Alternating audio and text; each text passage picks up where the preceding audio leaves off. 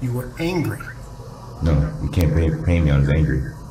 I was in a position where I had to be controlled, patrol professionalism. I wasn't angry because I stayed up. Object is non-responsive.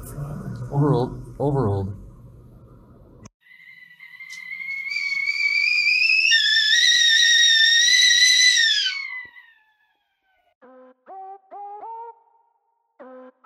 Hello and welcome to TNT. I'm your host, Micah McKenzie, where I give you the spill on all things political, pop culture, and societal issues. Today, we're going to be talking about the first week of the criminal trial against former Minneapolis police officer Derek Chauvin. In today's episode, I really just want to highlight some of the tactics that Chauvin's defense team is using to prove his innocence in this case. We're also going to be talking about how the prosecution's evidence and witnesses are disproving those tactics. And I really want to pose the question, are Nelson's tactics actually beneficial to Chauvin's defense? We have a lot to get into today, so let's jump right on in with our Watch Pot moment.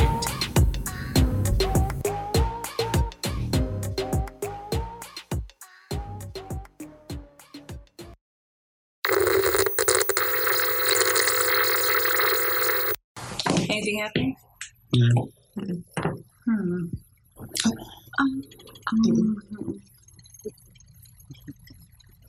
A watched pot never boils.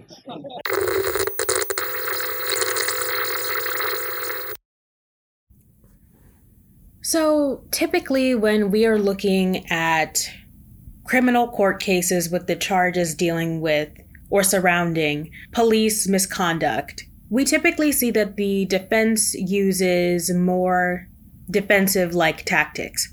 However, as I was watching the live stream, I noticed that the defense seemed to be taking more of an offensive stance, which is weird considering that the burden of guilt, or the job of proving guilt beyond unreasonable doubt, is on the prosecution side. The overall arcing theme of the defense that I noticed while watching the live stream was that Derek Chauvin's use of force was justifiable, even though it did end in death, because of this person or X factors, which is typically unusual because in these cases regarding police misconduct, we typically see the defense comes up and says this force was justifiable because it is standard police procedure, or there were extenuating circumstances that allowed the officer to, for lack of a better word, improvise or go off the book. But the defense seems to be placing blame on people and circumstances that really have nothing to do with the actual arrest that took place. And so I have boiled down those shifts and tactics to these four main points. So, number one is the use of just force. The defense is arguing that Derek Chauvin's use of force against George Floyd, although it ended in murder, was justifiable because it was by-the-book police training. Number two, the characterization of George Floyd as a villain or someone that was up to no good and was difficult during the arrest, and therefore that force was justifiable because it was needed to subdue his difficultness. Number three, Derek Chauvin couldn't change his course of action because he was distracted by the crowd that had gathered while he was kneeling on top of George Floyd's neck. And number four, they then further take it a step further from number three in saying that everyone in the crowd was angry and posed a physical threat to Derek Chauvin, and so he thought it would be best for him to continue what he was doing instead of changing his course of action. And we're going to go in and explain some of the pieces of evidence and witness statements that the prosecution uses to debunk these tactics, but I also want to highlight some key new information that resulted from witness statements and pieces of evidence that were presented in court this week. Number one, we learned that there were multiple people at the scene at the murder of George Floyd that called the police on the police during and after his murder. Number two, we learned that George Floyd was pronounced dead on the scene. Paramedics even claimed that he had most definitely died before they had even arrived at the scene. And despite paramedic efforts, George Floyd was never revived, either at the scene, in the ambulance, or at the hospital. And number 3, we learned that Derek Chauvin never mentions kneeling on top of George Floyd's neck in his official police report of George Floyd's arrest. Throw it up, watch it all fall out. Blow it up, that's how we ball out. Throw it up, watch it all fall out. Blow it up, that's how we ball out. So now that I have given you guys sort of where the defense is coming from, I want to present some of the evidence that the prosecution provided in order to debunk some of the arguments that the defense put up. So the first one, like I said, the defense argued that Derek Chauvin's use of force was justifiable. And one of the key witnesses that the prosecution used in debunking this argument was Chief Homicide Detective Richard Zimmerman. Now, this name may sound familiar, especially if you are a fan of the First 48. Richard Zimmerman has made an appearance on that show, but he was extremely important because Judge Cahill ruled that based off of his training and such high rank, he would be able to justify whether or not Derek Chauvin's use of force was justifiable. Now, we know that police officers are allowed to use some sort of force or violence should the situation call for it. But Chief Detective Zimmerman makes a point in saying that justifiable force can only be determined in 2 ways. 1, if a police officer is wearing a body cam, higher-ups have to look at the body cam footage to see what was the catalyst event that caused that force to be necessary. And then they have to look at how the officer performed to determine whether or not that level of force was justifiable or excessive. The other way that force can be determined, that if in the case that there is no body cam footage, higher-ups then interview the police officer to see what happened, and they go over the formal written report that is often made by the arresting officer. So option number 2 can sometimes be very biased because we know that people can leave things out of reports. But as I said, Chief Detective Zimmerman was allowed to determine on the stand whether or not he thought that Chauvin's use of force was justifiable or excessive. And he claimed that in his opinion, it was absolutely unnecessary and ruled it excessive force. And he was able to make that determination through watching the body cam footage and the footage of multiple witnesses who filmed the murder. But he also highlights the missteps that Chauvin took as he was arresting and murdering George Floyd. Chief Detective Zimmerman mentions the importance of the hobble method. Now, the hobble method is when after you have handcuffed someone, if they are in a prone position, meaning they are lying on the ground face down with their hands handcuffed behind their back, it is very important to either roll the suspect on their side or have them sit up. So that way they are not restricting their airway, because you are lying on your chest facing the ground. Because your arms are behind you, the muscles in your chest are straining. So it makes it more difficult to breathe. So that is extremely important that the hobble method is used. And as we saw in the video, Derek Chauvin did everything but use the hobble method while George Floyd was handcuffed. Another key witness that the prosecution brings in is Donald Williams, who is a trained professional MMA fighter. Now, he was also a witness that just so happened to be in the Cup Foods area while the arrest of George Floyd was taking place. He also took a video of the arrest, and he also was one of the witnesses that called 911 on the police after George Floyd was rushed away in the ambulance. Donald Williams' testimony is important because as an MMA fighter, he has specific training in the different types of chokeholds that can be lethal to a person. And so in Donald Williams' video of the crime scene, you can hear him tell Derek Chauvin that you need to get off of him because you're using a blood choke or a kill choke. which can be lethal if they are prolonged. Now, blood chokes are chokes that restrict blood circulation, and that can be damaging because the body receives oxygen through the bloodstream. So if the blood is not moving, you cannot get oxygen to your heart and other parts of your body. And a kill choke is basically a strangulation choke. So it is blocking the windpipe from accepting air to bring into the body.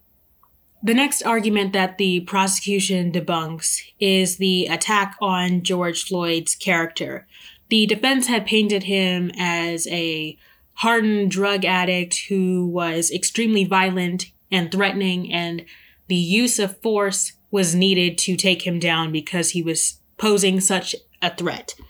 Now, we do learn that George Floyd had suffered an opioid overdose in March prior to his murder. In May, we know that he had become addicted to opioids after receiving a prescription for some neck and back injuries. But the prosecution brings a very important witness, Courtney Ross, who was George Floyd's girlfriend at the time of his murder, to testify. And so she talks about how they met and how he was always very kind towards her and that he really took care of her and was a really great and stable partner. The prosecution then asks her what her contact information was saved under in his phone, and she responds with Mama. Now, this is important because if you have seen the video of the arrest, you know that George Floyd was calling for an unidentified character named Mama. Now, previously, news outlets and the media thought that he was calling for his then deceased mother. But Courtney Ross testified that she believed that George Floyd was calling out to her in that moment, seeing as that was his pet name for her. And this is important because the defense had painted George Floyd as someone who was violent because they were experiencing drug-fueled delusions. But knowing that he was calling for Courtney, his living girlfriend, and not his dead, deceased mother, strengthens the idea that George Floyd was in fact in his right state of mind when he made the complaints to the officers that he could not breathe and when he was requesting that the officers get off of his neck. So that was very important that Courtney Ross made that distinction in her testimony. The prosecution also debunks this argument that George Floyd died from an overdose from the defense by bringing in paramedic team Seth Bravenger and Derek Smith to testify on the stand. Now, Seth Bravenger and Derek Smith were the two paramedics that responded to the first 911 call and were able to pronounce George Floyd dead at the scene when they discovered that he had no pulse. They also testified that while they were trying to administer medical aid, and it's shown on the video as well, the body cam video, they asked Derek Chauvin to remove his knee from George Floyd's neck twice.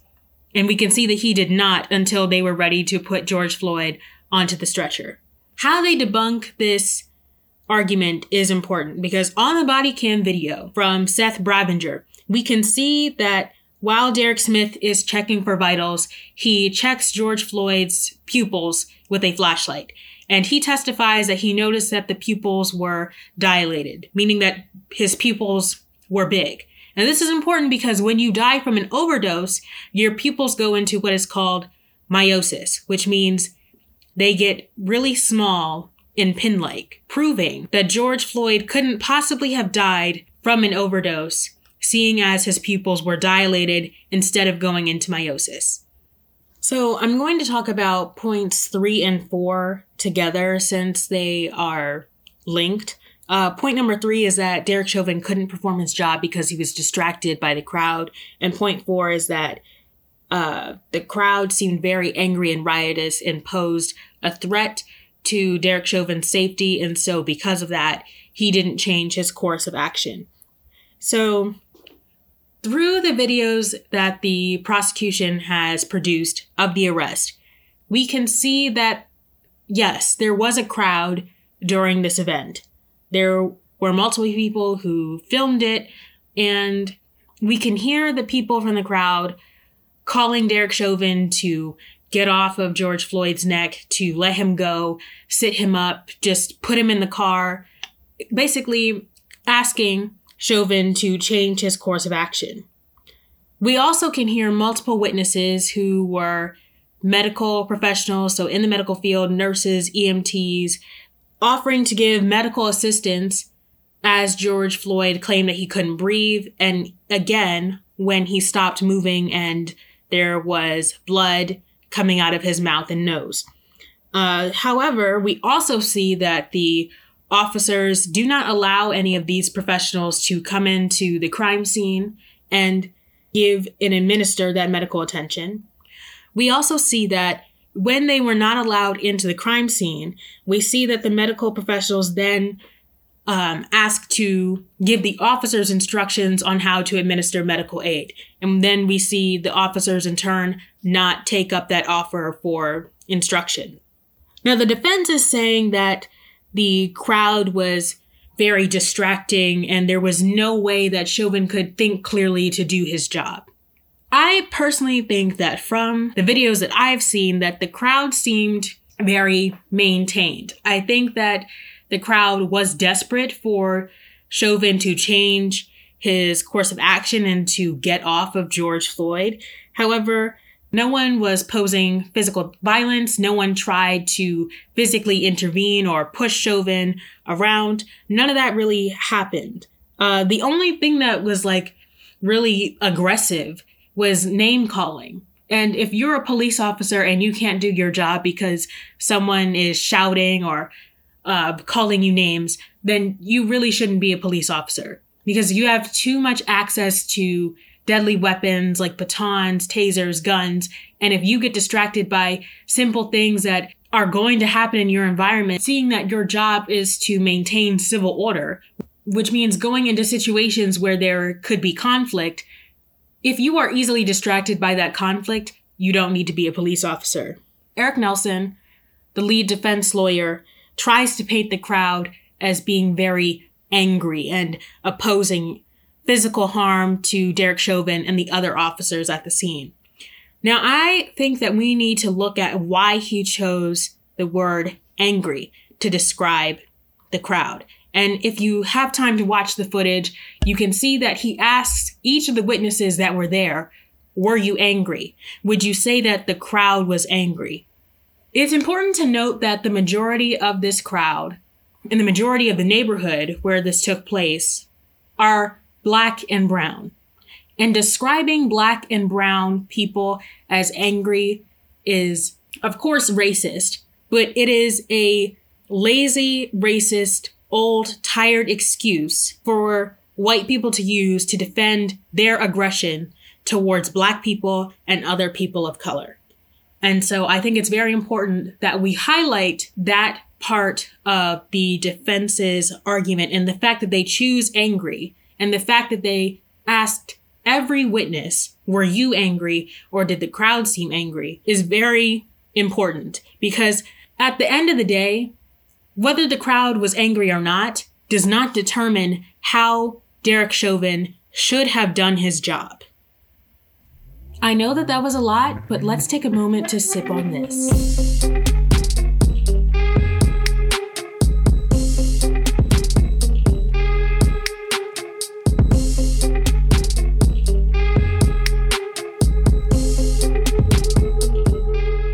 Now that we've sort of gone through and broken down the defense and prosecution's arguments, I want to talk about some of the witnesses that were called to testify this week.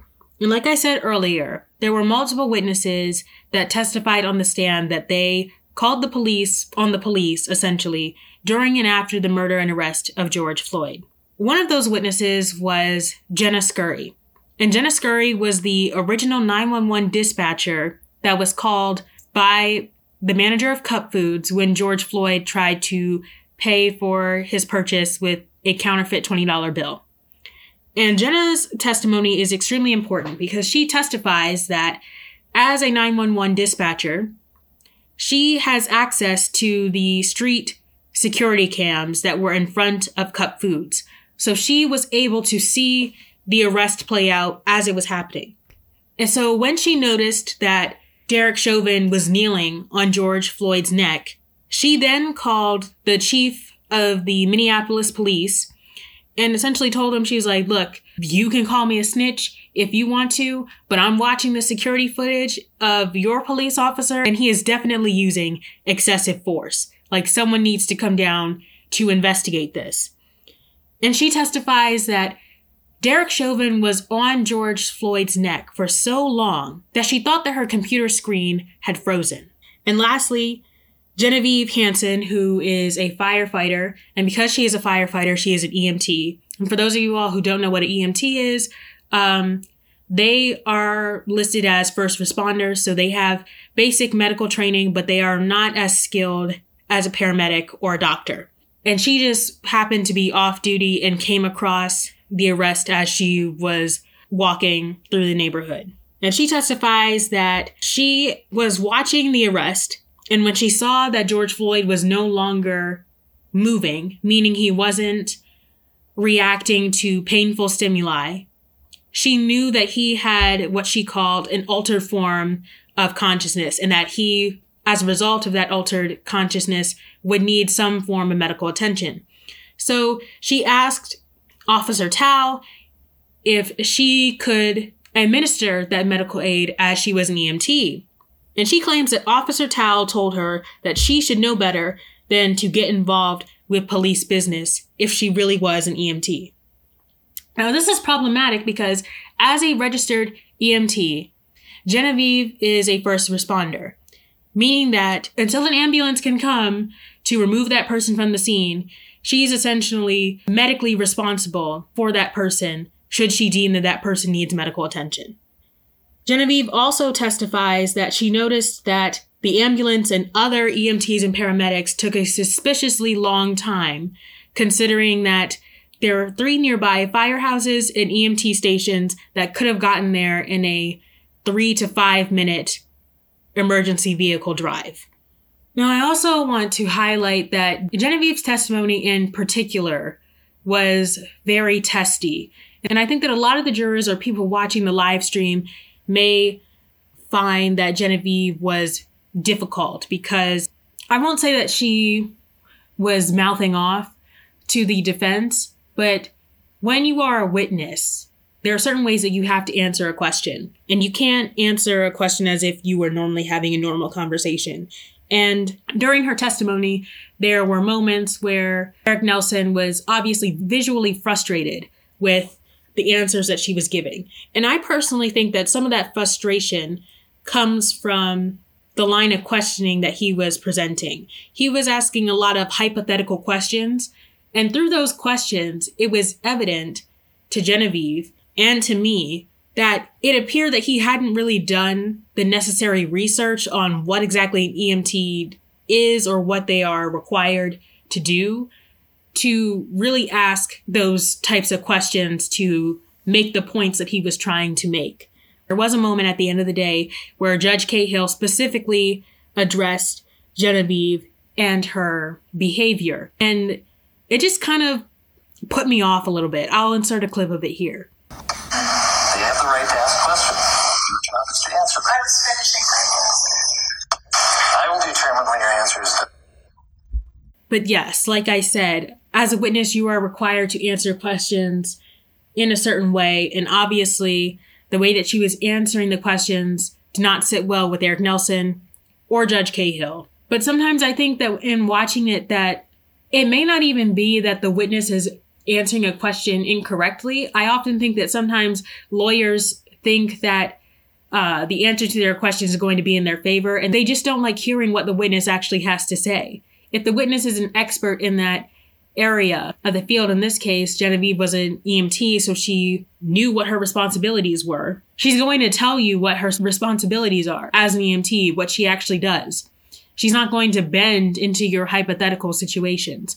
And I think that that was one thing that was really detrimental to Eric Nelson's tactics and ultimately Chauvin's defense.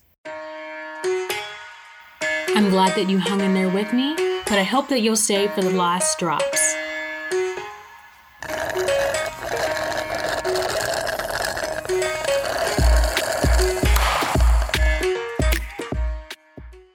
My take on watching this week's court proceedings is that I want people to remember that despite the defense's tactics of trying to destroy everyone else's credibility, Derek Chauvin is the one who is on trial. Not George Floyd, not the crowd, not Genevieve Hansen, not Donald Williams, not Jenna Scurry. Derek Chauvin is the one who committed a crime, and the state has asked him to answer to that crime.